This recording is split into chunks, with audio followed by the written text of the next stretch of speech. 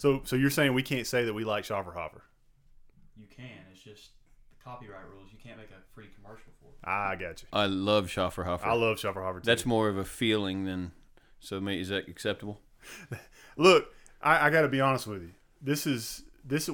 Blue Creek Productions has stepped up the game since 6 months ago when the last episode of Milk and Cornbread occurred, and now we're starting what we call season 2 of Milk and Cornbread. But really, it's just whenever we are able to get together and do a recording, I think is what it is. But a lot of junk has happened in 6 months. So Craig and I got together and we were like, dude, we have got to talk about some things because both of our brains are about to explode. How many times in the past 6 months have we been sitting together watching a football game, just shooting the crap, whatever, and the question came up, or we thought to each other, we said to each other, man, I wish we had a microphone right now. We should be recording what we're having this conversation. How many times does that happen? More than once.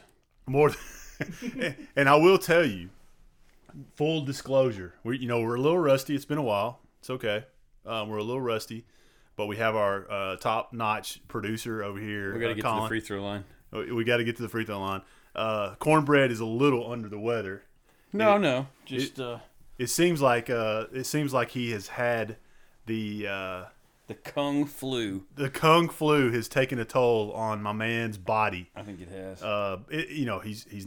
He's not contagious. He has the antibodies, but things have continued on. From what we understand, Dr. Heiss has said that he needs to take zinc, a combination of zinc and estrogen. I think is what. I'm not going surfing, by the way. I don't understand. Oh man. So what have you been into, Cornbread? Craig Brock, CB, what have you been into? Trying to figure it all out. I'm going to tell you this, and I apologize up front for saying this, because I was the one that specifically wanted to try to keep it from being said the last few episodes, but the last 12 months have been the biggest shit show that I have ever seen in my life. And it's been the biggest fraud ever perpetrated on people in the United States of America, hands down. So whatever I am doing is so inconsequential when I'm riding up and down the road. It's all I can think about for the last 12 months. I don't think it's supposed to be that way. So you're saying you don't think that our founding fathers? I'll tell you this. I do think that they predicted something bad would happen. I don't think they were so. What's the word I'm thinking of? I don't think that they felt like this was going to be the perfect situation, and that somewhere down the road, I know they didn't think anything about the internet unless the aliens were around, and maybe they told them about the internet. And of course, that's finally getting a little airplay. It is getting airplay, and I'm digging that. We're going to have to talk about that when we get done with politics at some point in time. We got to bring in the aliens. But so, what do you mean? I mean, it's a shit show. So, what are you talking about? This is therapy. Remember, this is us digging deep and releasing our negative energy and taking that zinc and estrogen to get rid of our headaches, whatever it is. Well, I just can't help but think of the first show that we did, and we were sitting here talking about just saying, well, this is going to happen, and this is going to happen because this is how these people are, and that's exactly what happened, but I never envisioned the Founding Fathers thing, believe it or not, and, this might sound crazy, but I almost think that they would be more accepting of what happened in the Capitol the other day as to what's happened in the preceding 10 months leading up to that. Not that anybody get, the violence necessarily, but I can't, I don't, it's hard to and I think the idea behind all this is to make it so overwhelming that people just like us, it's impossible to start unpacking it. I mean, it started with a few weeks, and then it started with masks, and then it's gotten to people getting in fights because they're shaming other people that don't have a damn clue what they're talking about. And you've got people, I always used to tell you about my dad, when Clinton got in all that trouble for suborning perjury. my old man. I'd never heard him use the word suborn in my life, ever. I love that word. Yeah, it's a great word. But how often do you find yourself in a conversation and you use the word suborn? Well, tomorrow I'm using it. I'm using it, by God, I'm using it. But, you know, I mean, it's the same kind of thing that everybody was out spouting it when they heard it. Well, he was suborning perjury. Yeah, what is that? Yeah. And all these right-leaning people were saying that. Well, what does that even mean? Yeah. You know what I mean? And you've got these people now out there running around who presumably before this had trouble figuring out a way to get home at night. And they're starting to, you're going to talk to me about science? Getting it to go sweet tea at McDonald's? I mean, yeah, I don't think so. Yeah, I struggle with that because I want to believe the science. I mean, I watch the shows on Discovery Channel. I know it's got to be true. You know, ancient aliens and all that. It's got to be. But I am telling you though, there's so much like differing opinions in the science world. You can't even believe any of it. There is no science that you can believe, and that's what blows my mind. You've got some doctors who say no, don't wear a mask. You got some doctors say you do need to wear a mask, and it's almost like science has become politicized, and it's insanity for me. Why can't though? I don't. This is the only thing I don't understand, because going through life, not understanding a lot of things, which is my life for the most part still. Whether it's not because I'm not smart enough or because whatever it is, there's just a lot of things that confuse me, you know. And I don't understand this whole. I don't understand any of it, because when you start talking about science, I'm not smart enough to talk and say some of those things and understand some of the terminology. But what I am smart enough to do is just look at what's going on right in front of you. Yeah. So I don't need somebody preaching. Yeah, I mean, you get these places that are on these massive lockdowns, and they've got 4 masks on, and they've got masks on their dogs. Yeah. And they're still catching it. Well, what does that tell you?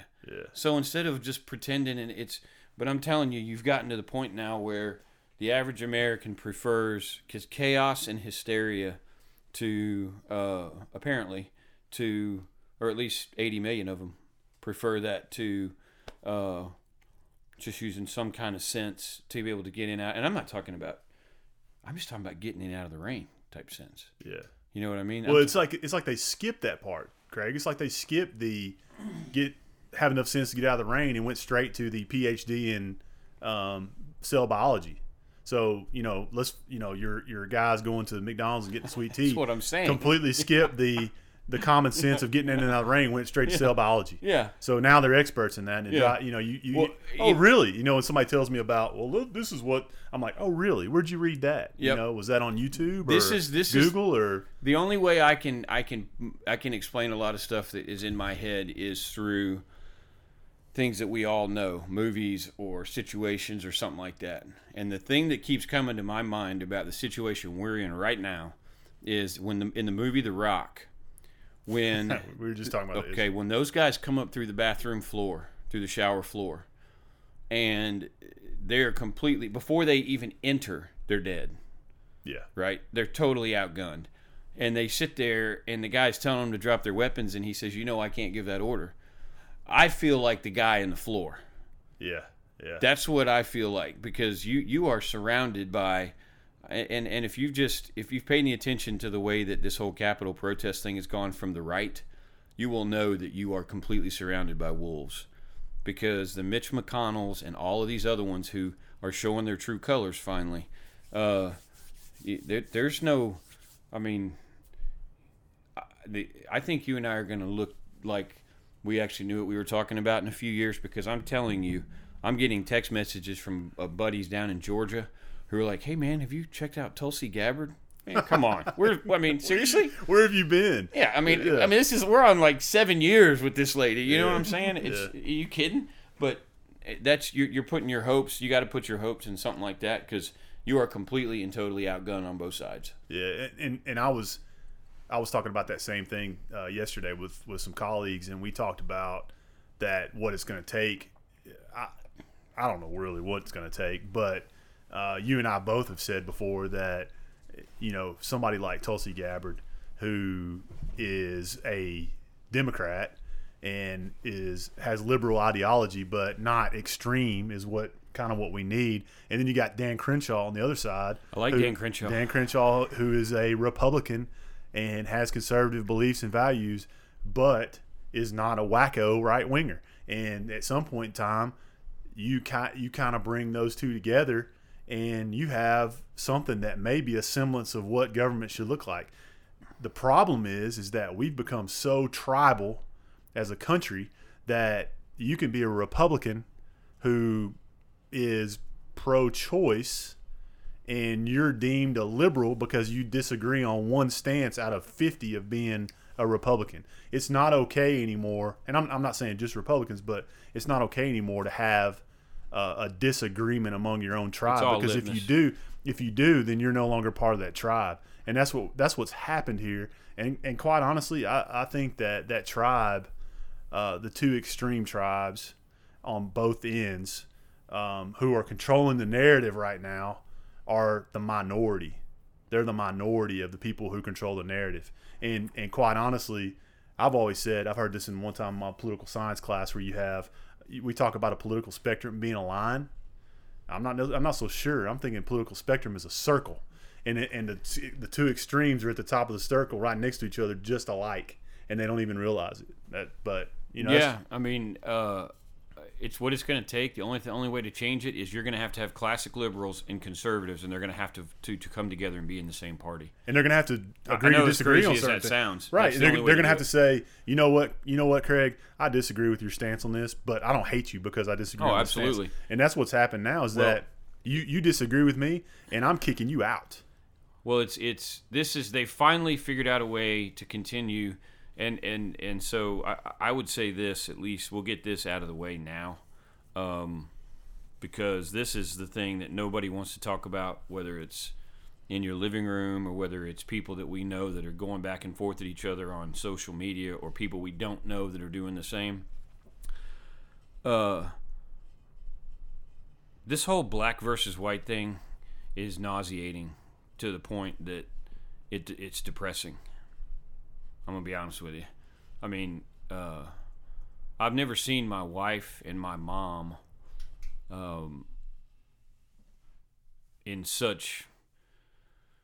so bothered by what politicians are doing. It's always been me that's grumbling, or my dad, or us, or something. Yeah. But you've crossed a line that I didn't know that you crossed. I didn't know it until I see how they're reacting. But this is absurd, and the only way that these people, and especially these leftists, I don't even know what you call them, is to try to roll history back 60 years or more, to where you look at somebody and you judge them immediately by the color of their skin. That's what they're advocating. That's what is happening, and it's so disgusting to think about. And then you get all these guys, when you start looking at the history of what happened in places like Alabama and these other places in Mississippi, where these men, the Charles Woodsons of the world, or Bob Woodson, excuse me, and those kind of guys, where these men... Charles Woodson stole the Heisman Trophy from Peyton Manning, by the way. That's right. Has nothing to do with color, but it was all... No, but it was a farce. These men were really paying the price so that people right now could be president of the United States, and nobody think twice about it. Yeah. It's just, as a white person, just to tell me that I'm not allowed to discuss black and white, you can kiss my ass, because I've grown up the way I've grown up, just like you have, and nobody's going to tell me how I feel, and nobody's going to tell me that I'm racist, because I think that what's going on is absolutely insane. Nobody should be either. The color, immutable characteristics, your color, your skin, your gender. I mean, I can't ever remember. Let me put it this way, and then I'll shut up. In all of our driveway conversations since I've known you, and then since I've known him, and all the rest of the people that, and this includes the driveway conversations with friends that I've had going back 25 or 30 years, the one conversation that never came up in all these years was racism in America. Yeah. It's because it's not because we were some privileged kids. It's just because it's BS. It's utter BS. Are there white people that don't like black people? Yes. Are there black people that don't like white people? Yes. Are there black people that don't like black people? Mm-hmm. Are there white people that don't like white people? I can tell you a few people I don't like that are white. I agree. So, and they don't like me, in fairness. Yeah. So, I don't understand why people aren't allowed. Why am I not allowed to say, all right, I don't like him? Well, what color's his skin before we determine? What do you mean? Yeah, you should either like or dislike based on your feelings and not based on what they look like. How many times have you been next to somebody and heard them speak and immediately you're like, good gosh, and it doesn't matter. You get and I've been thinking about. I'm gonna tell the truth here, Craig. Not that I've ever lied to you before, but Wendy and I have been watching. We started over in below deck Mediterranean, nice. by the way. And the first thing I noticed, I almost called you last night because the first thing I noticed was the chef named Ben, who's got the spiky hair. Yeah. He laughs at the end of his conversations. Yes, he does. And so I knew for a fact that it doesn't matter if Ben is white, black, yellow, purple, whatever color. I knew for a fact that Craig Brock couldn't stand that dude. Yeah. I knew that it got on his nerves, and it does not matter because he says stuff like, well, I got the beans ready. Yeah. What's funny about that? I don't know. I have no idea. And it drives me crazy now. You're going to be hypersensitive to that. I am now. Yeah. I notice it everywhere now. Yeah. And I'm like, well, Craig doesn't like that dude. Yeah. And I hate to say that because it's not a personal thing, but it certainly has nothing to do with color. Yeah. I mean, I've never one time. To me, it's the least common denominator. So to me, here's what it says. Your entire society, their goal, okay, if you had to put all right, let's come up with a slogan for what's going on right now. It would be aim low and hit your mark. Yeah. I mean, that's what it is. It's like, we don't want teachers going to school. The Chicago teachers just said, and they're talking about we're not going back. We're not teaching. Why the hell would we teach? Well, I don't know. You're a teacher. Yeah. So it's like, it is absolutely... It's taken all this time, and they've tried to sort of let everything rot from the bottom, and now they're coming in with the bulldozers, and they're going to do it. Yeah, you're right. It's created this perfect storm where I've said this numerous times over the past few weeks. I don't know that we can dig out of it. I mean, it's going to be something.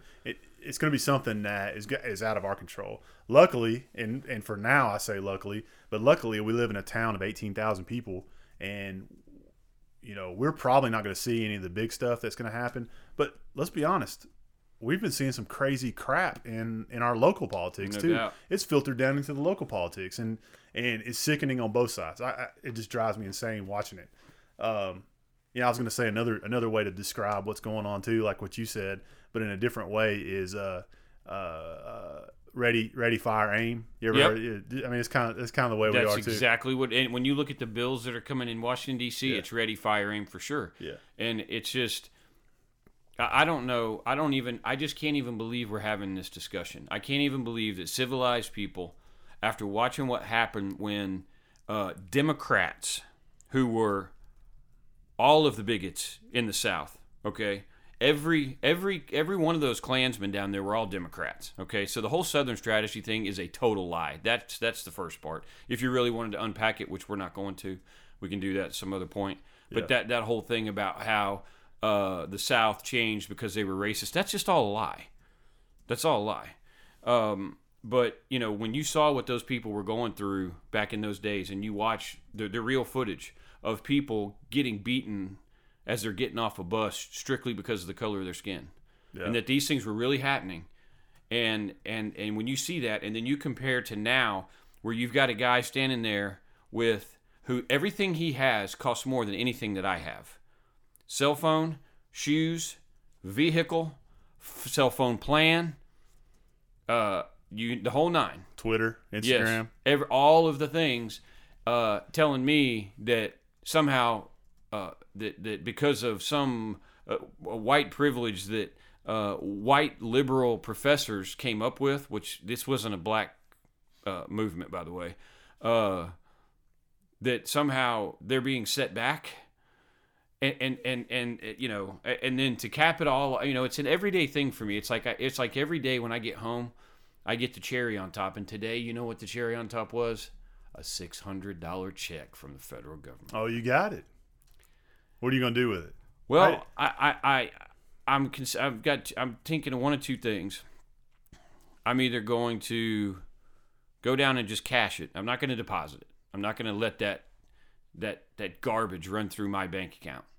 I'm either going to cash it, or the only reason I'm not going to do the second one is because I still value money, even though $600 with the idea that you're giving it out lessens it. Too many people can understand that. They gave you $600 and it's not even worth $600. It's deflated that fast. Yeah. But I thought about the little urinal targets. I thought about maybe just urinal cakes. Yeah, just piss on it. You got yeah. Because that's what it's worth, and you could piss on it then cash it. That would be slick. That would be it. But but then I go to that passive aggressive thing where then the bank is sort of they really don't want to deal with that, but I don't really care because I don't like banks, but it's not really their fault, and so then I'm in the middle of all that. So it really creates a dilemma that I just need to cut out. So I'll probably just cash it. Yeah, that's what we're going to do. Yeah, I mean, but in the grand scheme of things, we know where it's going to lead. It's going to lead to inflation, massive inflation. It's already led to it. Yeah, I mean, I noticed that today. We were going to eat Taco Tuesday a little while ago.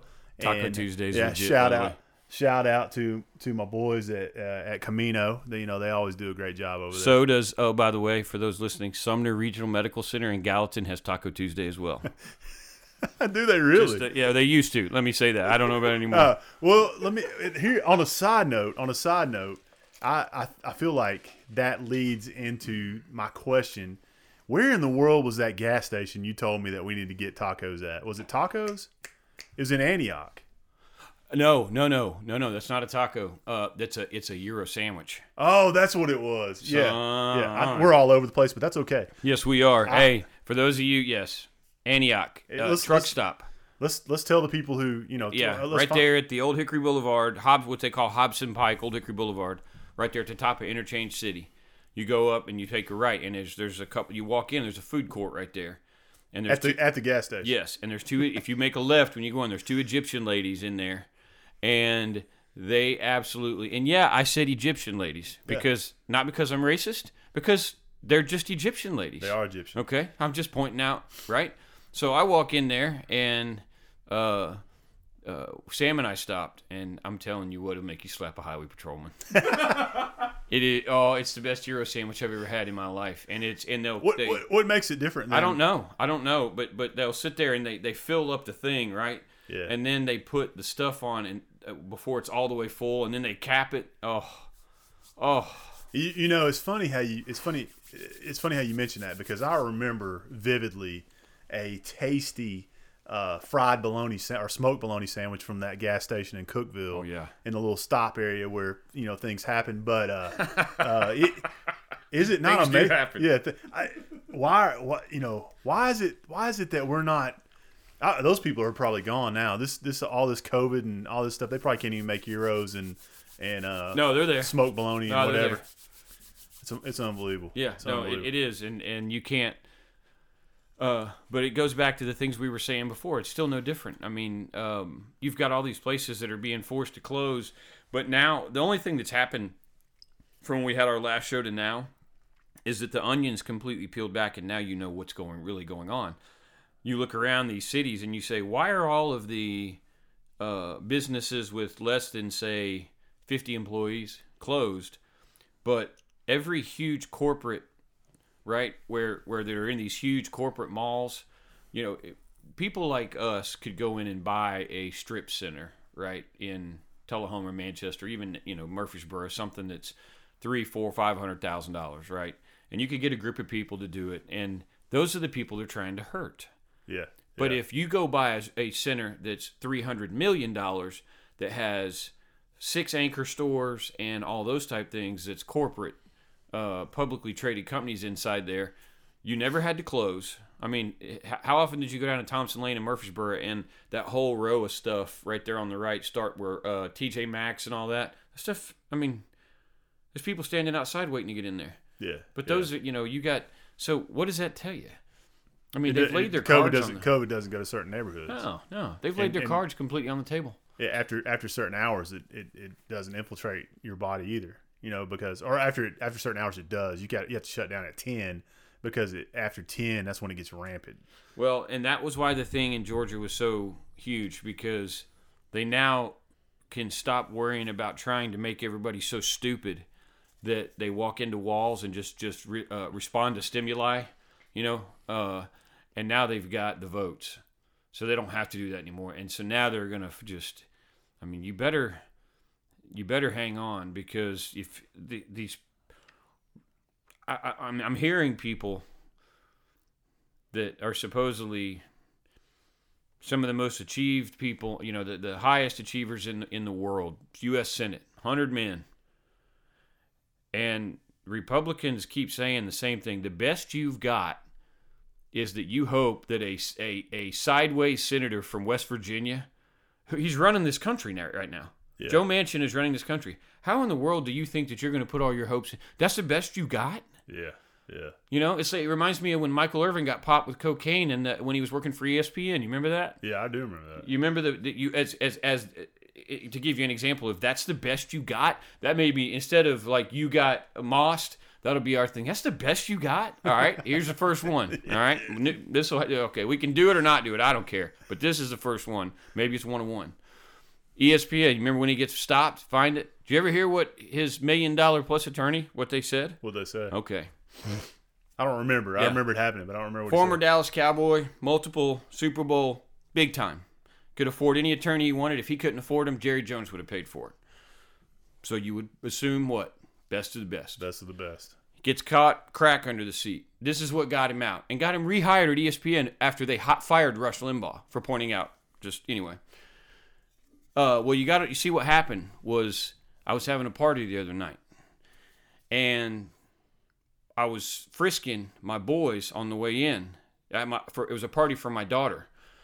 So, of course, me not being very smart, my first question is, so your little girl, you're bringing men to the house that you know that you have to frisk to get into your front door. Yeah, it sounds like that's a little weird. Sounds like a great family event. It's a little weird. If the pony was there. So he found some crack on one of his boys. Instead of sending him home, he put it in his pocket, but he said, I didn't want to put it in my trash can because I know the media goes through my trash can. That makes sense. I put it under the seat of my car, and I forgot it was there, and you stopped me and looked. Yeah.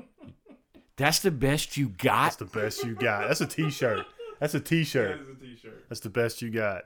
That sounds like a teenager's excuse. So no offense there, Colin. But so my question to you, Milk, is if you were Michael Irvin in that situation, and I was the attorney, and I had just presented you a bill for services for $2 million, and that was what I gave you, I'm not sure how you'd feel about writing that check for $2 million. That's, yeah.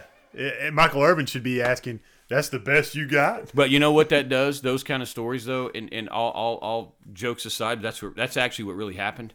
But these people that are on that side of the ledger, honest to God, as long as they come up with something and their mouth is moving, regardless of how absurd it is, they honestly expect you. Not only do they think you'll believe it, they fully expect you to believe when they tell you that the ice caps and all of it. Yeah. Well, I was going to say that earlier. We are a representative democracy where they represent idiots. Is basically what it boils down to. And I'm not saying that seriously. I'm saying that there's this little bit of a daddy syndrome where they feel like we know best for our people. They're representing the people, but in the reality of it, they're going to make a decision based on what they want to do and what they think is best in the best interest of the people is what they're going to say as an excuse. So we're insignificant in that role, and that's where I struggle with, because sometimes they need to listen to what we have to say, and they're not any smarter than we are.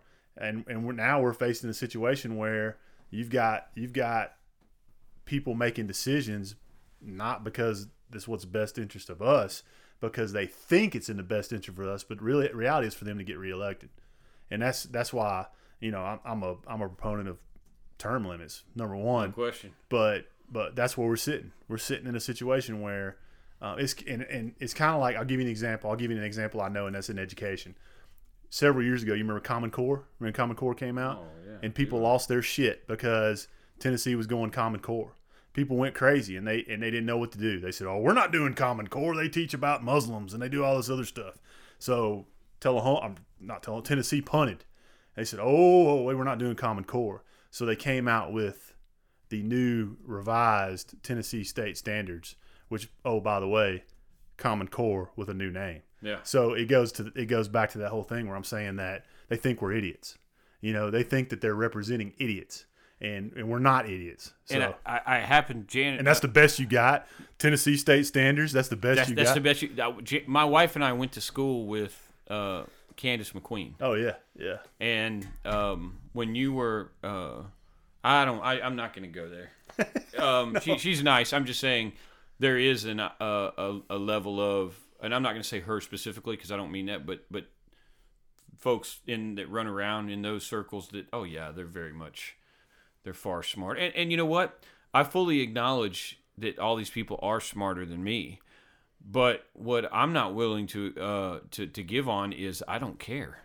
Yeah. Because regardless of how stupid you think I am, I still feel the way that I feel, and I don't feel it based on emotion. I feel it based on the unnatural amount of time that I sit and think about it. Yeah. And the unhealthy amount of time that I sit and stew on it. Somebody asked me the other day, what would you do if? And I was like, I don't care. I don't care what somebody thinks. What would you do if somebody thought, I don't care? I don't understand why it's and this is what I was telling my buddy the other day. He's in the, he works for a company that builds these subdivisions all over the United States. And I told him, I said, I know you guys don't like going to rural areas, but if you want the money play over the course of the next 5 to 10 years, you're going to come to the Tullahomas and to the Winchesters, and you're going to go to these places, and you're going to start building these planned communities because people are going to start coming from all over the United States. Because think about this for a second. The only places where you can really go to a live and let live sort of place that, the Montanas and the Wyomings are out, okay? Yeah. Either it's cold, you can't make money, whatever. But so think about the states that are actually livable, that are temperate, that have reasonable seasons, that you can go and it's a very much a live and let live sort of place. Well, you can't go to Nashville and do it, but you can go to rural Tennessee and do it. But you tell me another place that's that way. Rural Kentucky, Alabama, Mississippi, okay, and then Louisiana. Now, you tell me, besides Western North Carolina, I haven't been every place in this country, but it's hard for me to imagine outside upstate New York and places like that where those people are awesome. How many places are left where you can go and just look, you do what you want to do and just leave me alone? Yeah, I don't know, man. I don't know if that exists. I thought about that myself. Where is that? It's here now. But you alluded earlier to our local politics where we've got woke. We've got them looking at the board of inclusiveness and all that. I mean, why do you even need something? Why would you even discuss this stuff? And then you get the picture of the lady, and then all this people start going after each other, saying things, and none of these people know each other. Yeah. None of these people have ever broken bread together. Undoubtedly, the people that were going after the alderman that made the picture, none of them probably knew her. Yeah. Maybe some did, but I don't know, man. I mean, I don't understand why the I don't care gene is such an odd thing anymore, because I just remember growing up and everybody was that way. No, I think I'm telling you, it was that way. And I've had this conversation with Colin before, and I told him, I said, between the ages of 12 to 17, there wasn't a day that went by that I thought that somebody might actually kick my butt for something I said or I did. I don't know that exists anymore. I don't know that, so you get this sense of, and the other thing is if I did get my butt kicked, I didn't go, I took it, Oh, yeah. I didn't go home and tell mom that I got my butt kicked because, and then the didn't go tell the principal that, so-and-so, my son got his butt kicked at home, and I want you to do, it's just gotten out of crazy. You said something just a second ago, and I'm curious, because this is really what I thought about when we get together today. Is cornbread woke? Oh, dear God. If I can put my own definition on it, I guess everybody can, because it's such an absurd thing that I don't think anybody can actually define it. My dad keeps asking me to define it for him, and I said, I don't know that you can define it. You just know it when you see it. You know what I mean? And it's you can probably talk about specific people, but I mean this in the most sincere way. That usually means it's going to be ugly. People who subscribe to these things, literally are operating on like one cylinder in a V12. Wow, yeah. I mean, you literally are so incredibly ignorant, and I hate saying that because I don't like insulting people I don't know, but for this group of people, it's not hard for me even in the least, because this is so absurd. It's so absurd. But you know what? One thing we talked about when we had a show, whenever it was, months ago, I can't remember which one of us said it, but it was said that just watch, because these people are going to keep trying to one-up each other with the most absurd. Oh, you think you've got... Oh, really? Yeah, oh, I'm more woke than you are. Oh, yeah, I'm more woke than you are because I outlawed flushing number 1. You can only flush number 2. You know, if it's yellow, let it mellow, or you're going to get a COVID ticket. I mean, it's gotten so stupid. I'm serious. Oh, you're right. And it's so... When you go out to Washington and go to these places, I mean, you sit there and what it does is it's a self-defeating thing, in my view, if people think circular enough on it, because the very people that are subscribing to this are completely opening their soul and showing the voters just how absolutely, I mean, these people are low as whale shit. I'm serious. Another T-shirt, folks. Yeah. Another T-shirt. Well, I mean, they are. They're. It's a disgrace, and I'm not talking about Democrats. Okay, I'm talking about the people that are pushing this woke stuff. There's a lot of Democrats in this country that don't believe this nonsense. Yeah. And those are the people that somehow, you know, but it's hard when you've done something your whole life. I mean, if you've been up drinking coffee your whole life every morning for 40 years, the odds are tomorrow morning you're going to drink coffee, and 4 years from now you're going to do the same thing. I'm not saying that's a great analogy, but if you've been raised the way they were back in the FDR days, like my dad was and my mom was, where there's a chicken in every pot. Yeah, there's a chicken in every pot because FDR was raping people, you know, and doing things. Well, I'm just serious. The history of the whole liberal movement, FDR was the one that started opening the floodgates for all of this stuff. And if you hadn't have done that, I mean, it's true. No, that's why we love Cornbread, because Cornbread is going to tell you straight up. You know exactly where you stand when CB was sitting in the chair in front of you. And I mean, I'm good with that. I don't care. Yeah, and I'm not saying that I can sit here and tell you the dates and all this stuff. What I do know is that these liberal policies weren't introduced in the 60s. They took on a whole new meaning in terms of the way people radicalized a lot of this thought and the things they were willing to do to push it that they hadn't done prior to that, just because they'd have been shot dead in the 50s. But that was a major shift, and you know, but that's just a reality. I mean, you can't deny it. And the history of like I said, of race,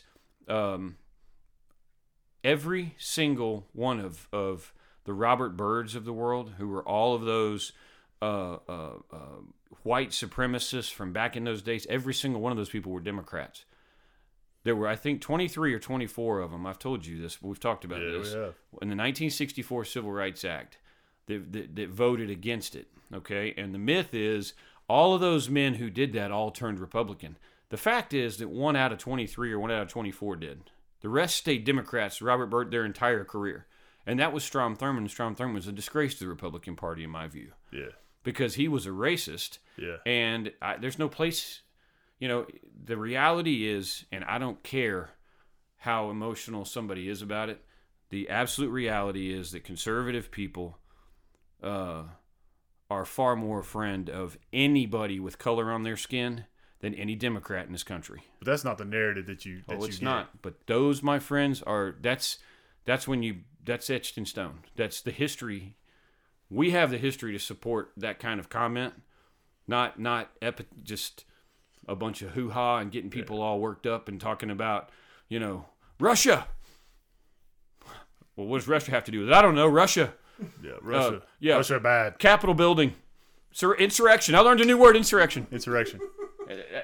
That's what, you know what I mean? And for people like me, it's easy because you say squirrel and I just... What's the root word of insurrection? Rection. Rection. Oh, there you go. Yeah. Thanks. With one R. One R. I didn't know if that was a joke or not. Yeah. The scholar over here is trying to get our grammar over here. I'd like to get that out of the way though, because that's been weighing on me, and I don't want to really. Or do you feel better? Well, I don't, but because it's going to go on tomorrow. But the thing I will say is that I think for us to continue to talk about, or for me, because for me to even keep bringing up the whole racial thing, I just think it gives it credence that it shouldn't give. So, we're going to ultimately probably inevitably talk about it because something's going to happen. But I'm sorry.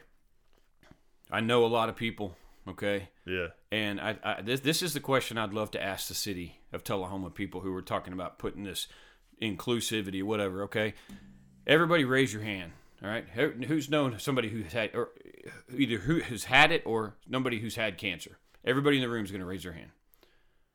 Okay, tell me somebody, or that either you or somebody who's been affected by COVID. Everybody's going to raise their hand.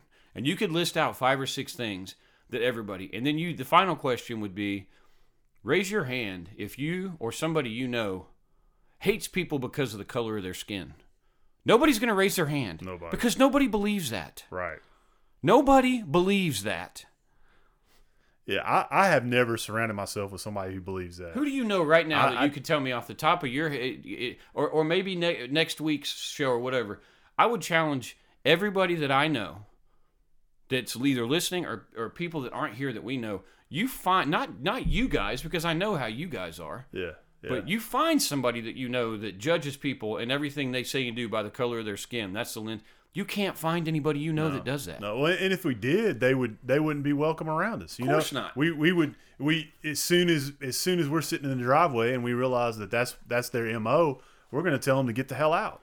It's just not. It's not. Or if it's a family member, you can't help it. We all. I got an uncle. yeah.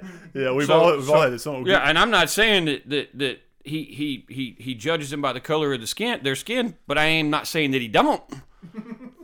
Yeah. But what I will say is that, but you got a stretch out there, and that's a family member. It's a guy I don't see much. It's just you don't know anybody. Nobody in that room would be able to raise their hand, and I just think that you'd probably be escorted out the door, but. That's the reality of what you're talking about. Well, I'm gonna tell you this. There are two little tidbits of history here that I think are important. And number one is y'all may or may not know, but Colin did a documentary last when was that? February? You finished it in February? Last February? My friend Carl. December 20. December. He finished it in December, but we showed it in February, whatever. But one of the main themes in that story. You need to watch this on Amazon Prime. It's called My Friend Carl. Everybody can watch it for free. If you have Amazon Prime, if not, you can rent it. Colin also has DVDs if you want to let us know. But the message in that is listening to people's stories. You have to listen. And one thing Carl so eloquently told us, and Carl is a brilliant man, and he's very he's battled with mental illness all his life. But he says all this shit that we're throwing at people who are homeless and who have problems.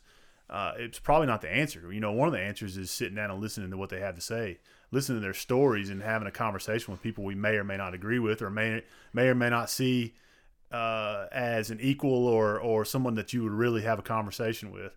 And honestly, I can't remember what my second one was. I don't remember my second example, but to me, that says it all. We don't listen to each other, and you and I agree on most everything, and there's a lot of things. There's some things that we've disagreed on before. Sure, but the group that we have right here in this room, there's been times where we've sat down and listened to each other's stories, whether good or bad. And if there was if Hacksaw over here, Hacksaw Heist had a bad day or a bad story, we would want to listen to what he have to say, because that's what you do. We don't do that anymore. People don't do that with people you don't know, and there needs to be more. Sitting at the bar, beer drinking, having a conversation about disagreements without trying to bash each other's head in or cancel them, or saying that you're woke because. Well, see, aren't they winning by virtue of the fact that you feel that way and that I feel that way, because you're arguing. I don't even know who they is anymore. Well, to be honest with you. No, I know what you're saying, but you're arguing for something that just naturally, I think, as in this country, not every country, but in this country, naturally. the people that we know, and I think most people that I know are going to meet people where they are. Right. All right. I think that the good Lord above has given us that naturally. What you're arguing is that we don't do that anymore, and we need to get back to that.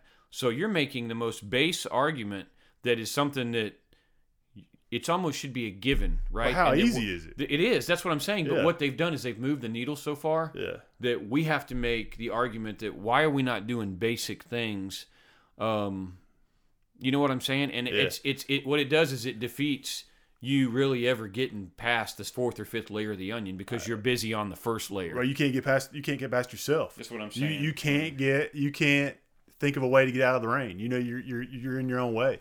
And I follow this guy named Daniel Pink. And Daniel Pink, one of the things he said this years ago, but it's more evident today. But he says, if all of us as human beings would assume positive intent, assume that the person next to you, there's a reason why they're doing or saying what they're doing, and if you can assume that it's that they mean to be positive and not negative, start that with the conversation. You may disagree with what they have to say, but if you go at it immediately being negative, it's always going to be negative. But if you can go at it and say, all right, we're going to disagree, and that's fine.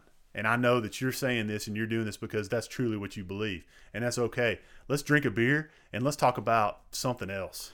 Yeah, I mean, let's get to know each other on a different level and screw the conversation about left and right and all that stuff. I mean, for us, I think me and you can have that conversation right now, but you got to learn to crawl before you walk. Yeah, and some of it's not fair because how many times does it, you know, was I fishing as a kid or just laying in the grass or you know, because we didn't have all these other things to do as a kid. Right, no internet. We can't come up with our own philosophy. So my philosophy that I have mastered, the only thing I've mastered in my 47 years, almost 48 on this earth, which not that long, but as long as I've been able to have coherent thought, is the easiest way for me, and this is why I'm the least judgmental person. I mean, same way as you and the rest of us. It's because I wake up every morning, and I know this probably is counter to some of these talking heads, but when I wake up every morning and I'm brushing my teeth, I look in the mirror and I say, you could quite possibly be the most pitiful excuse for a human being that I'm seriously.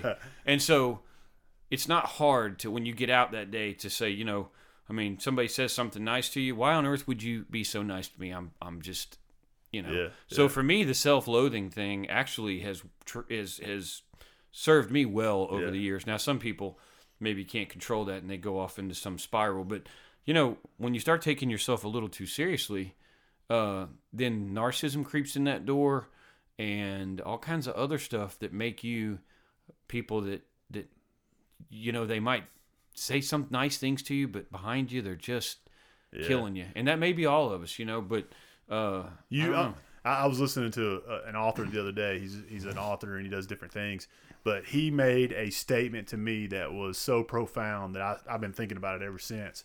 And he's written tons of books and he's made money off of writing books. And the interviewer was asking him what he's going to do next, and he's like, you know, I think I might write a screenplay, or I might write a play, is what it was. It was a play. He said a couple years ago he decided he wanted to play Great Balls of Fire on the piano. So before he turned a certain age, he took piano lessons so he could learn. And the interviewer was like, "Why are you doing this? I mean, you could go out and write another book. You're an intellect. Go write another book." And he said, well, he's like, I got some advice one time. And that person told me that no one is going to remember you. No one cares. No one is going to remember you. And he said, I started thinking about it. He said, somebody like, you know, John Lennon or William Shakespeare, those are the rarities that people are going to remember. But think about, he was using Jerry Lee Lewis as an example. You know, one of the greatest piano players ever. No one cares. Nobody's going to remember him. Nobody's going to remember Jerry Lee Lewis. No. And that puts things in perspective when we start thinking too highly of ourselves Oh boy. and put ourselves way up here on this pedestal. The reality of it is, after a couple of generations, no one's going to remember us. No one cares. And you know, if you can remember that, I think that helps you you know, not just relive the same day over and over again of your 75-year-old or 80 or 90, however long we live in our lives. We should focus on reinventing ourselves on a regular basis. And you know, Yeah, and I find myself, in the middle of certain situations on a job site, where I'll be in the middle of literally about to go down a certain road with, something I was about to say or something, and I just sit there and step back and just start laughing, and I was like, I mean, who cares? It really does. And so that they go back to what we've been talking about, and it's hard for us to do it because I'll tell you, because I have practiced since I heard Daniel Pink say assume positive intent. I have practiced that. I try to practice. Well, these people know what they're talking about. They mean what they say. They're passionate about it. I don't agree with them, but that's okay. But what happens to me is inevitably I'll bump into somebody who says some stupid shit that just. It depends on who you're talking about. Right. To me. Well, and me too. But I struggle with that because then since I was about in my 30s, I have tried extremely hard to be aware that I can potentially be an asshole, and I want to make sure that I don't. I'm trying not to be an asshole to my kids and my friends and my How's wife. He doing? Sometimes good. 50-50. But I catch myself, and stuff like that helps me remember those mantras, like assuming a positive intent and remembering that nobody cares and nobody's going to remember you. Helps me level out and say, you know what, this life is too short for me to be a dick. Well, it's good that you were able to have that, because I came to the same conclusion in my 30s. Now, some would say that I haven't come to that conclusion yet. And people would say when I was coaching, whatever, do you think he knows this? He's this big of a jackass? Do you think that I just met myself? Yeah.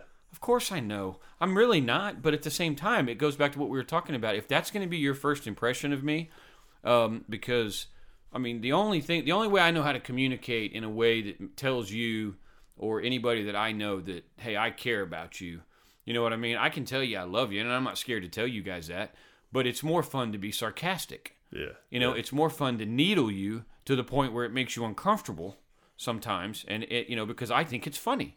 You're absolutely right. Yeah. Sorry. And I don't understand why that's a, people say, well, why would you say these things? You get all these people that make these jokes. Well, I'll tell you why. I didn't say it because I thought you might think it's funny or the world might think it's funny. I think it's funny, and I don't really care what you think.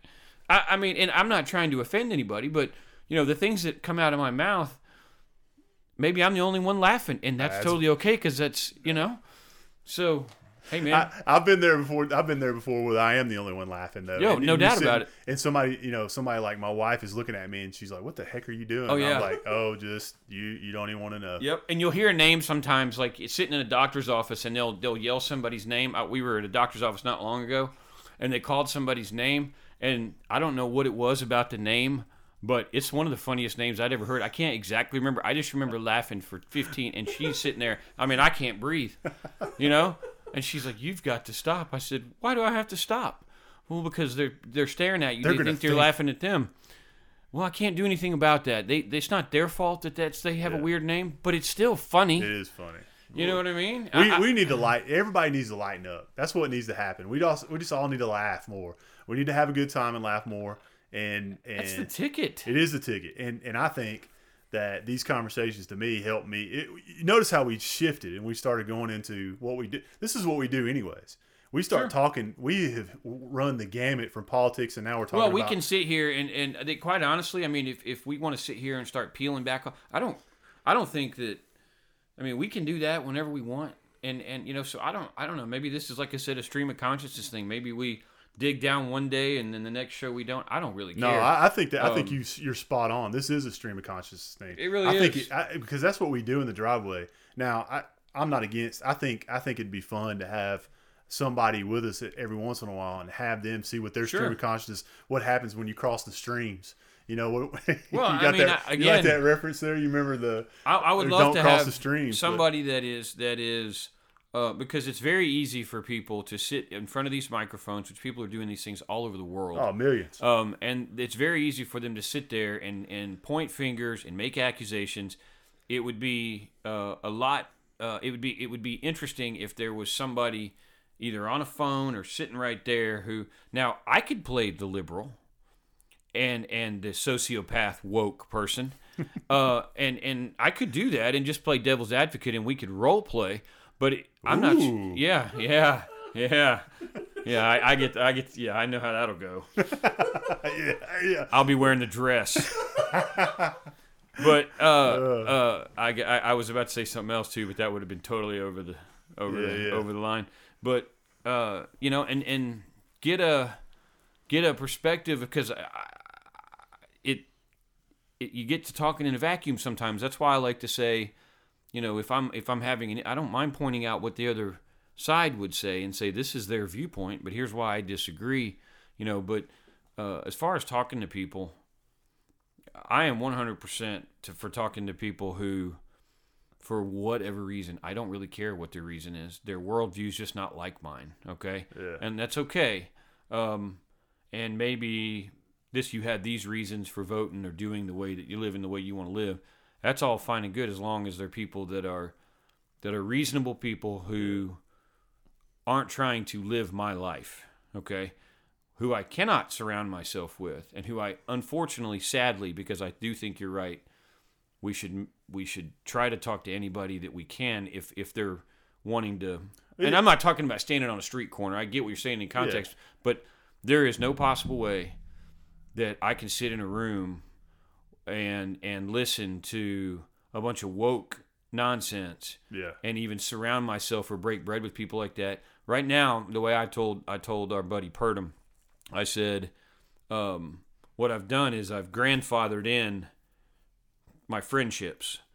So, and I don't take this the wrong way. It's not to say that somehow my being your friend is somehow in demand. By no means. What I am saying, I want to know where I'm ranked. Yeah. What I am saying is, I'm not. I do know some people who are lefties. Okay, but I love them. And that's never going to change because they're lefties. Yeah. But I am not taking on any new lefty friends that are woke. That makes sense. If you're just a lefty, a classic lefty, which I am, as a true, what I think a true conservative is, I'm literally, we're different shades of gray than classic liberals. Yeah. We really are. Aside from just really mainly abortion and the more sociopathic, murderous type stuff like that. I'm just serious. It's gone off the rails. Okay. Call it what they are. They're the party of death. Let's just be honest. Let's be honest. Well, we know. Yeah. Yeah. But I'm not getting into that, but I'm just saying, it's, I don't know. I'm not interested in even remotely sharing oxygen with these woke people. And maybe it's because our personalities are a little bit different in that area.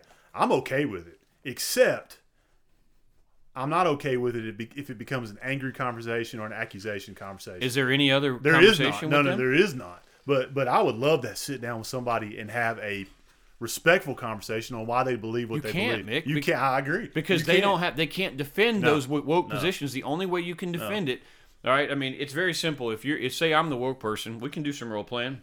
It's what I did earlier. You're the guy. By earlier, you mean what we were talking about on here, not even any other time. No. Yeah, talking about here. You could play yourself because you would be that way. You would say, hey, I'll meet you where you are, but I'm the woke guy. And you say, all right, so Mr. Woke, tell me how you can justify taking other people's stuff and giving it to other, how you can justify the shutdowns and all these things. And I literally am going to sit here and go, Russian collusion. Insurrection, subordination. Oh, subordination. Subordination. And root word is surrection. Yeah. What are the other things? Southern strategy. Give me some more, and that's all I can say. It's and it's going to be talking points, regurgitation points. It's going to be discussed. It's going to be me vomiting just right there in front of you. Yeah, that's what it's going to be. So I don't know. No, I get that. It would be. And it's just going to frustrate you, and you're just going to roll your eyes, and that's why you don't see anymore. You remember the days, and it wasn't very long ago when these talk shows at nights would have Crossfire, would have them. You had Hannity and Combs, not just Hannity. Yeah. Have you noticed that there doesn't exist? Nobody come from the other side goes on these places because neither one of them can defend themselves. Republicans can't go on CNN because they start bringing up the fact that half of the Republican Party is in the Bohemian Grove thing and they're raping small boys. And then lefties can't go on the Tucker Carlsons of the world because they get absolutely leave there in a pile of ashes. Yeah. And so neither one of them can go because they're all so full of shit. But I listen. I don't know if you listen to Joe Rogan, but I listen to Joe Rogan all the time, and he's the one who can. I mean, that guy has everybody on there, and he talks about that. He says anytime you have these news shows, you get sound bites, and nobody wants to be a part of a sound bite. But if you can sit down for 3.5 hours and you talk to somebody one-on-one about, and he's able to do that for whatever reason. He's got the ability. You got this MMA guy, this athlete. But he's super smart, and he doesn't claim to be super smart. But he's able to do it. He's able to pull off what we say we can't do. He is. But I got a question for you because this one's the only thing. This is not an issue with Rogan necessarily, because I think he's a great, and I agree with a lot of what he says. But this goes back to the part for me that I can't quite put a pen to the paper, and he's a perfect example now that you bring it up, because I agree with you that he's a brilliant guy. He's obviously very. He's in a high income, high wage earner. Okay. Oh yeah, $100 million from Spotify. Yeah. So he has that as part of his sort ability. Of probably helps him. Well, but I'm sure that helps shape his worldview. You would think. Yeah. He's very accomplished. He has all these things, yet the man that he would vote for president is Bernie. Could quite possibly be one of the stupidest members to ever come through the Senate. Yeah, he is a Bernie fan. And you sit back and you go, I just wonder sometimes if, the reason that they sell more red, red costs more, retail red, and it's like everything the Democrats do is painted in red because underneath it's really the same nonsense, but they just paint it up fancy. And I think people like him, as brilliant as they are, have bought into this utter nonsense. And I will say this about Tulsi Gabbard, and this is what leads me to believe that she's more than capable, is the more she apparently has, I guess, sort of peeled her own layers of the onion back on this UBI thing, the less I think she likes it.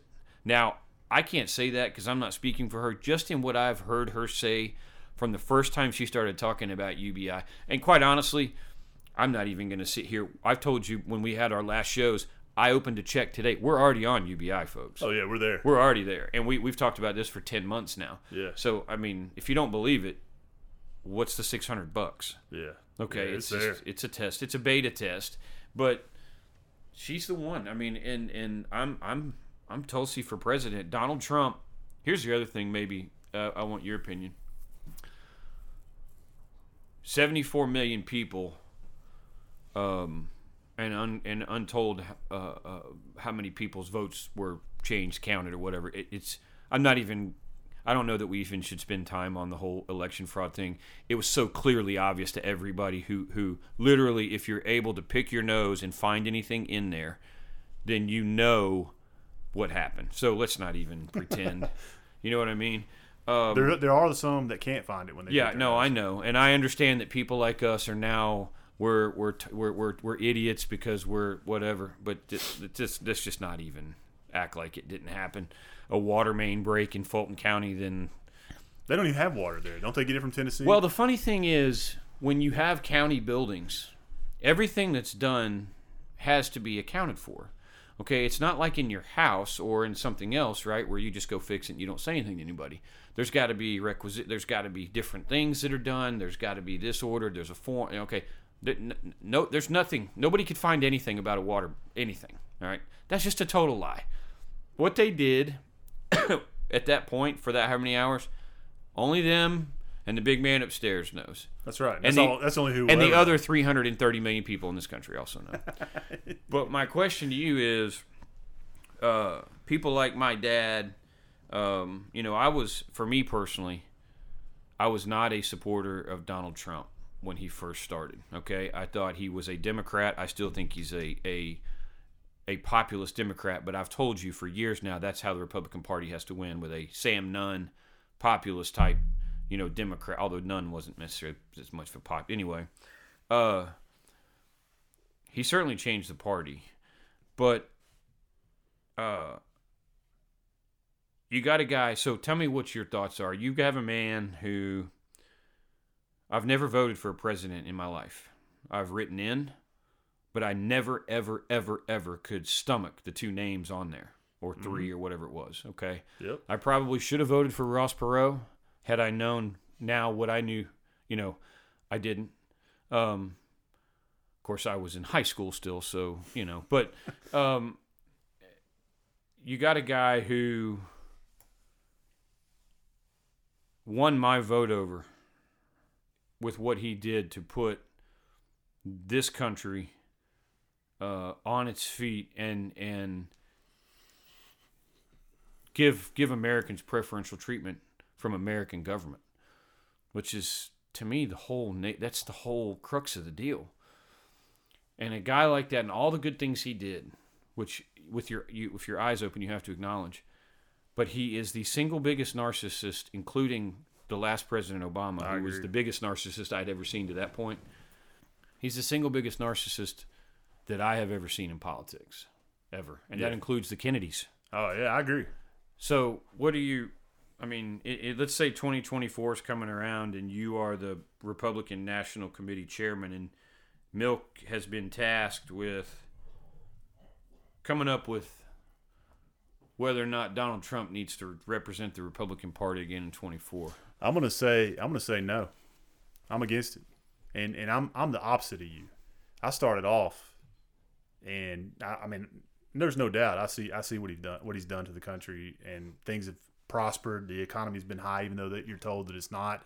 I just noticed gas prices were up 30 cents on Friday. They're up 10 more cents today. Yeah. So we're going to see more of that. We're going to see prices go up. We're going to see our taxes go up. It's going up in the winter. Normally it goes up in the summer. Right. It didn't make any sense. But he kind of lost me with all this radical stuff. He kind of lost me with all this conspiracy, even though it's not him, but it is. He lost me with honestly, I said this the other day. If Twitter had banned him 6 months ago, he would have won. And he could not shut up. He could not shut up. And I can't. I don't know that I could sit down and drink a beer with the guy. Just because the stuff he says, I'm just like, God, just get over your. It's like what you said. He's a narcissist. And I'll tell you what I think. I told Colin. I told other people this too. But the reality of this whole process is not Donald Trump. The Republicans got out hustled. No question. From 2016, the Democrats knew exactly what they were going to do. And since 2016 until now, the Republicans got out hustled. Now, going back to my question, and when I say out hustled, I'm not talking about hard work hustled. I'm talking about hustled like color of money hustled. Like Paul Newman hustling you in a game of pool. Yeah, I think it was a reverse hustle, actually, in my view. I think I agree with some of that. The hustle was that I would tell you that I don't think that they got out hustled by accident. I think it was absolutely on purpose, because the Republicans in the House and in the Senate do not want to be in charge while a president is destroying their little playhouse. Yeah, and burning their little playhouses down. You got a point. And that's what this man. I mean, think about it. He had no. Nobody was controlling it. Well, think about how many years we've been told we can't have peace in the Middle East, right? Since before the Carter administration, without Iran, he did it. Yeah, he did it. We can't bring jobs back to this country. We can't bring manufacturing back to this country without all these things. He did it. Yeah. We can't do this. We can't do that. And he did all these things. Yeah. And so these people, are it's exposing them for what they are. It's just, I don't know. It really, I keep seeing. Every time this kind of stuff happens, the 1984, the book, goes into the top 10 list because of the analogies that everybody draws from it. I guess it's better than The Catcher in the Rye going into the top 10. Yeah, but it really is true though that these 300 men are so filthy and disgusting. I mean, the Rand Pauls of the world are literally one-off type men. The Tulsi Gabbards of the world, and like Rand Paul or don't like Rand Paul, he's generally stuck to his guns. Yeah. He doesn't waver all over the place. And when it comes to freedom, he was one of the first Republicans to start talking about how absurd the Patriot Act is when your 43rd president of the United States, who was a Republican, by the way, was shoving this stuff down our throats where Republicans are sitting here looking at each other going, what is happening right now? And, I guess you left to think if a Republican president's going to shove a Patriot Act down your throat like that, I mean, what do you think the Democrats are going to do? Yeah. Yeah, it's just sad. There's nobody that represents. No, we've said this. Colin and I talked about this. We're almost what's called politically homeless, where you're in the limbo of politics, and hopefully we can get somebody who's a statesman or a woman in the future, and maybe that's Crenshaw Gabbard 2024. Who knows? The problem is it's got to be through the Republican Party. I know, and until that changes, that's why neither one of them. So I don't know, and an independent's never going to win. So that's a shame because that's where things change. It is, and I do think that somebody like a Gabbard can come in there, and where people like me and you who, you know how really easy it is to. She was, my wife used to. Now she's very into the politics thing because of this nonsense, and I almost wish that it wasn't happening just because her life was a lot better without worrying about politics. But we talk about it all the time, and I told her, I said, you know what? Talking politics with me is really, really easy. We might sit and sit there and grind it down to dust just because we enjoy doing it. But the reality of it is, beyond 3 or 4 or 5 things, any question that you ask me, I just say, well, what do you think about legalizing marijuana? It doesn't matter what I think. It just doesn't. It's up to the state of Tennessee. Well, what do you think about abortion? Doesn't matter what I think about abortion. Doesn't matter that I think it's sick and that it's being used in ways to just deteriorate the black population, and it was started by a eugenicist. It doesn't matter that I think those things. I think it's the state of Tennessee's decision whether they want to allow it. And it's a Crenshaw thing. Crenshaw's a state guy. And you think about powers reserved to the states. Yeah, and how the question is, how willing are you to stick to that gun? I'm willing, but how willing are people? Because you think about the reputation that Barry Goldwater got from his vote against the Civil Rights Act, because he knew he was going to be branded a racist the rest of his life. But he was such a state rights advocate that he felt the federal government was overreaching with the legislation. It was going to be legislation that was going to happen anyway. That was already, and so.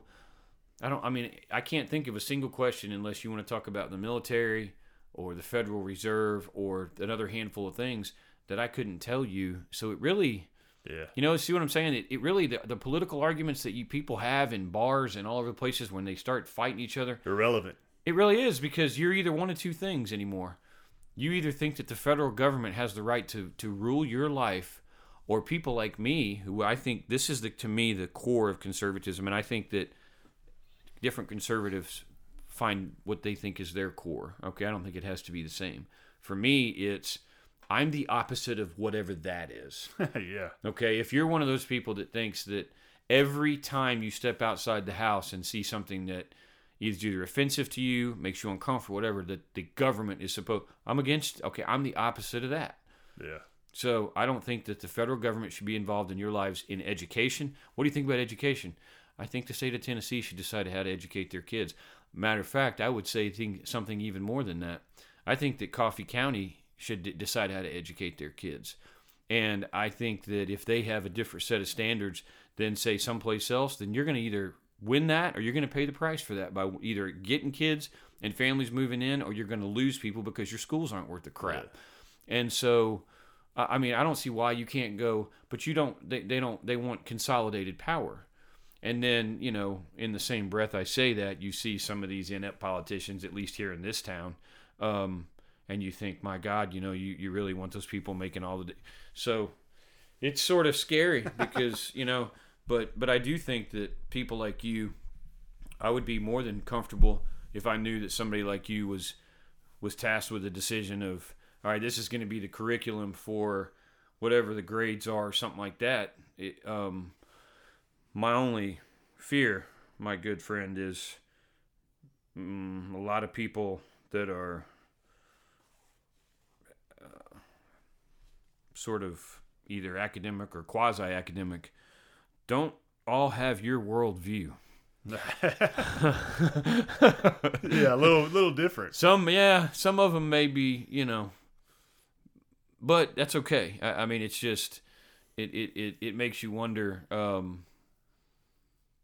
It makes you wonder with what's going on if our kids have a chance right now, because they're going to be missing 2 years of their lives. It's tough. And I think the good thing is their resilience. Their brains are constantly growing. So I think they have a better chance of surviving and thriving than the adults do. So they're in a better situation. We just have to keep everybody going, and that's the tough part. But I will tell you this: I probably am one of the few academics in the world who watch Below Deck. I mean, it's got to be. I have to be in the. Let me correct you on that. You're one of the few academics who admit they watch Below Deck.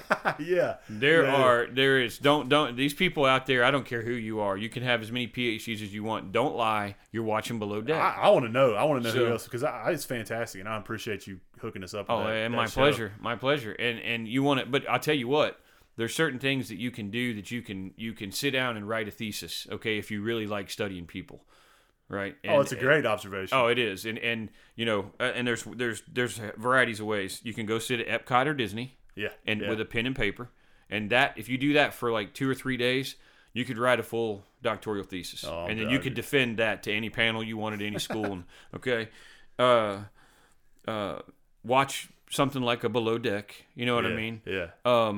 There's just a handful of things that you can do that you can really, get a pretty good. We analyze each person every time, and it's fantastic. Because you can't, you sit there in the one breath and you think that can't be serious. Yeah. And then you realize something happens to make it where it does seem like it's real live TV, and it's like you're going in and out of this, and I just wonder where these people come from. Because I mean, now Kate, have you seen her on the after show with the little dog, and she's all she's now wealthy and what? She's doing play by play now. You know what I think about when I watch this show now? I don't think about stuff like that. You know what I think about? What would it be like if we, and I say we by us, our group. What if we were on Below Deck?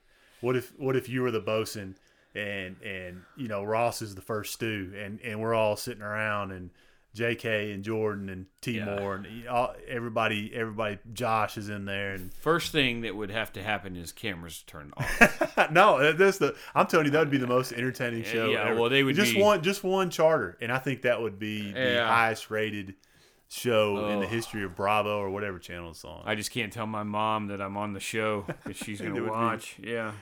But look, man, we've gone over an hour, haven't we, Mr. Producer? We probably have talked it. He's ready to go to bed, I'm sure. So we need to continue this conversation. We need to. I'm all in on talking a bunch of stuff. We talked about aliens earlier. I want to talk about aliens. I want to talk about weird stuff. I want to talk about fun stuff. I want to talk about sports gambling in Tennessee. Now that it's something that we can do. Yeah, and I don't. I know you're trying to end it, but I will. Maybe this is for the next time. But I will ask you. I'm still a little perplexed, and maybe Dano can tell us this, but I'm a little perplexed how. Do you know who let all of this alien stuff, at least in terms of media and all this stuff, who was the one that finally kind of let it all out of the bag? Was it the Navy? Harry Reid. Oh, was it Harry Reid? Why did he let it out of the bag? That's something that I'd like to find out for the next time. That's it. Remember that, Mr. Producer. He said apparently for the last 15 years, 20 years, when Harry Reid was in the Senate, he was the Senate Majority Leader, as you remember. Yeah. He was pressing like crazy to get all this. Yeah. He was from, where is he from? Nevada or something like that. Yeah, so maybe there's strange though. We need to explore that topic, and we definitely need to get back connected with the ghost hunters. I lost connection with them, but I want to get back with them, and maybe we can get them on here too. That'd be awesome. I have a couple of guests here and there.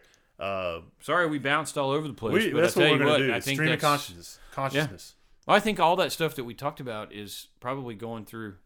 I think one of the things that we said months and months ago was, if nothing else, just people know they're not alone. Yeah, and it's funny because people are listening. People are listening, and we have stepped up our game in the world of equipment. Oh, there's no question. Producer Colin has hooked us up. Very nice, sir. And if we can keep him sane and putting up with us, then we're going to have some good stuff at least for the next few months while he's still here, not going to college. But as in the meantime, this will be episode 1 of our new season. We're not even really a new season, but we're calling it that, and we'll be many, many more. Probably at least several times a month, 3 or 4 times a month. And then we have a Twitter, and I believe it is at MNC Podcast, and we have an Instagram that's new, and it is also at MNC Podcast. I believe both of them are the same there. So reach out to us. Let us know what you want to hear. Get on the show. We'll interview you, even if you disagree with us. Oh, please. I feel like we should be singing "We Are the World" with these things. I agree, man. This. I feel like I'm feeling like that. I'm feeling a little bit of Run DMC. We got. Have you seen? Oh, okay. Before we go, have you seen the new the YouTube Scoop? There it is. No. Tell me you've seen the commercial. with those guys. Tag team, yes. And they're dancing. And we saw it the night before we went to sleep, and I said, "How old are those guys?" Yes. And I laughed. I'm like, they're probably my age. You know, it's great. They're a little bit older, but that was oh man, that's so good. But until next time, thanks for listening to Milk and Cornbread. Have a great one.